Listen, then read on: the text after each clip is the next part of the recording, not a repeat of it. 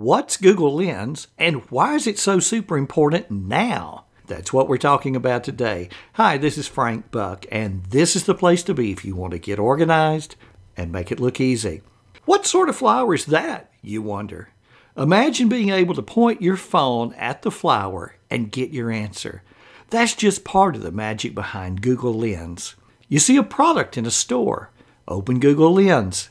Aim the phone at the product and tap a button. Instantly you see information about that product and other similar ones. It's like performing a Google search, only instead of entering a search term, you're using an image to search. Want to copy some text from a magazine?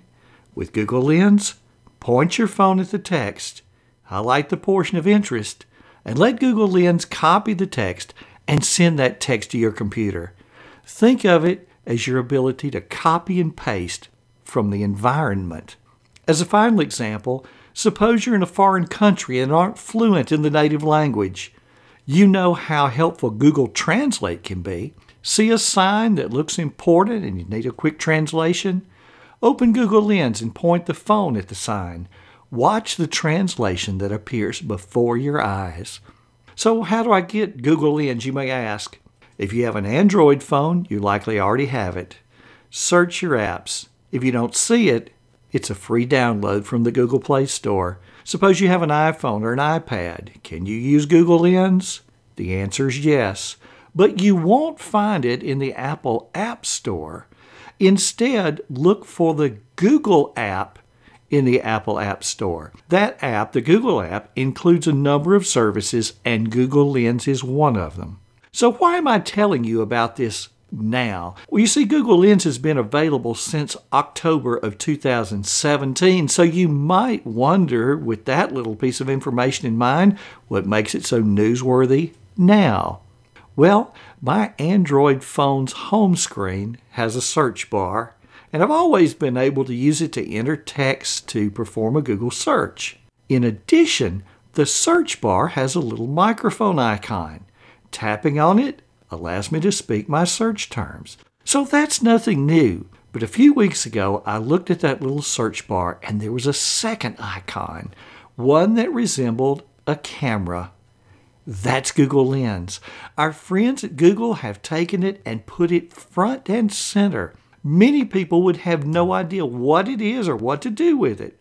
Searching the environment with Google Lens suddenly became as easy as performing a Google search. Now that you know about Google Lens, try it out. Find it on your phone and download it if you don't have it. Go outside, open the app, and point it at a plant or a tree or the neighbor's dog.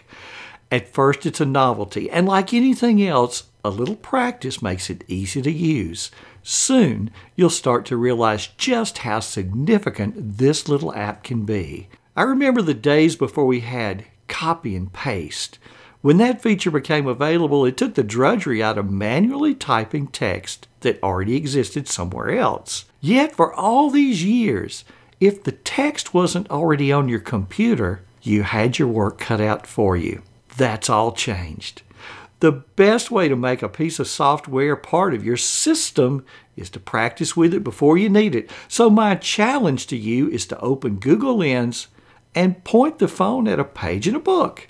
See if you can send the printed text to your computer where you can easily paste the text into a document. When a real-life need presents itself, you'll be ready with Google Lens. Now, if you enjoyed what you heard and you think this is something that's going to be helpful to you, come on over to the blog post if you're not already on the blog post right now, and you'll see some examples in the video that I've embedded in that post. Thanks for stopping by today, and if you're finding this content helpful, here's how you can make sure you never miss a thing. In the text of the blog post, you'll see a link where you can join the email list. This has been Frank Buck, helping you get organized and make it look easy.